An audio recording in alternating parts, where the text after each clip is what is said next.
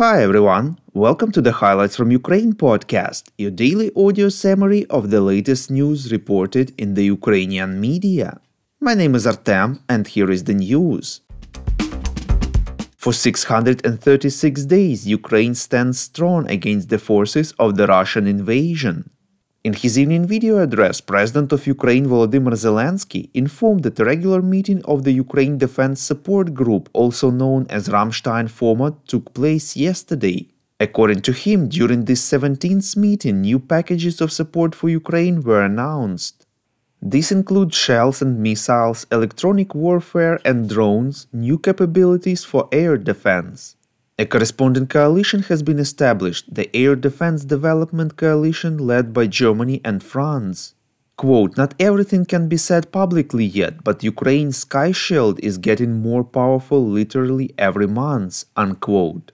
Defense Minister of Ukraine Rustem Umerov added later that overall 20 other countries are participating in the coalition.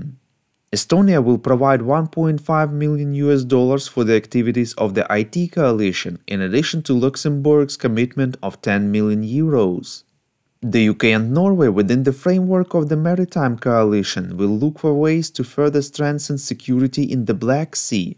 In addition, along with counterparts in Brussels, work will continue with the movement of Ukraine towards NATO. The minister stressed that the biggest and most powerful announcements that took place at the meeting are not for disclosure.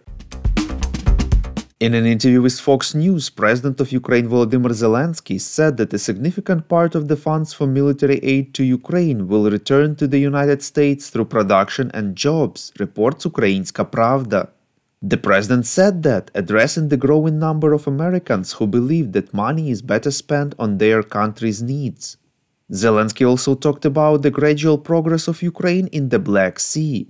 The head of state noted that Ukrainian defenders were successful in Crimea and the Black Sea, where they destroyed part of the Russian fleet.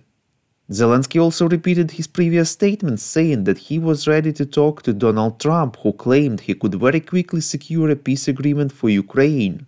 Quote, "I'm ready. If he has a specific peace plan, he can share it with me. Yes, we can stop this war if we give Russia Donbas and Crimea. In my opinion, our country will not agree to such a peace plan. This is not a peace plan," unquote, Zelenskyy said. "We would really appreciate if you could recommend us to your friends and family, as well as share information on social media. This way more people would learn about the podcast and truth about Russia's invasion of Ukraine." The Bulgarian parliament approved transfer of 100 written-off armored personnel carriers of the Ministry of Internal Affairs of Bulgaria to Ukraine, reports ICTV. The armored personnel carriers have been in storage of the Ministry of Internal Affairs of Bulgaria since 1980s. This is the first case when the Bulgarian side supplied Kyiv with armored equipment directly, not through mediators as it was doing before.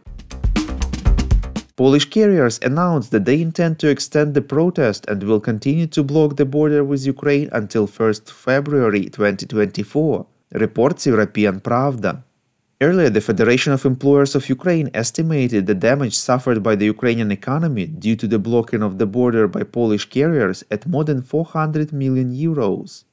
They called the situation really critical. Thank you for listening to the Highlights from Ukraine podcast. We're a commercial initiative of just two people and we need your help to grow. Share information about the podcast, rate us in the app, subscribe to our Patreon. With your support, we are getting better. We call on you to demand from governments of your countries to impose the toughest sanctions possible on Russia and its citizens to stop their invasion of Ukraine.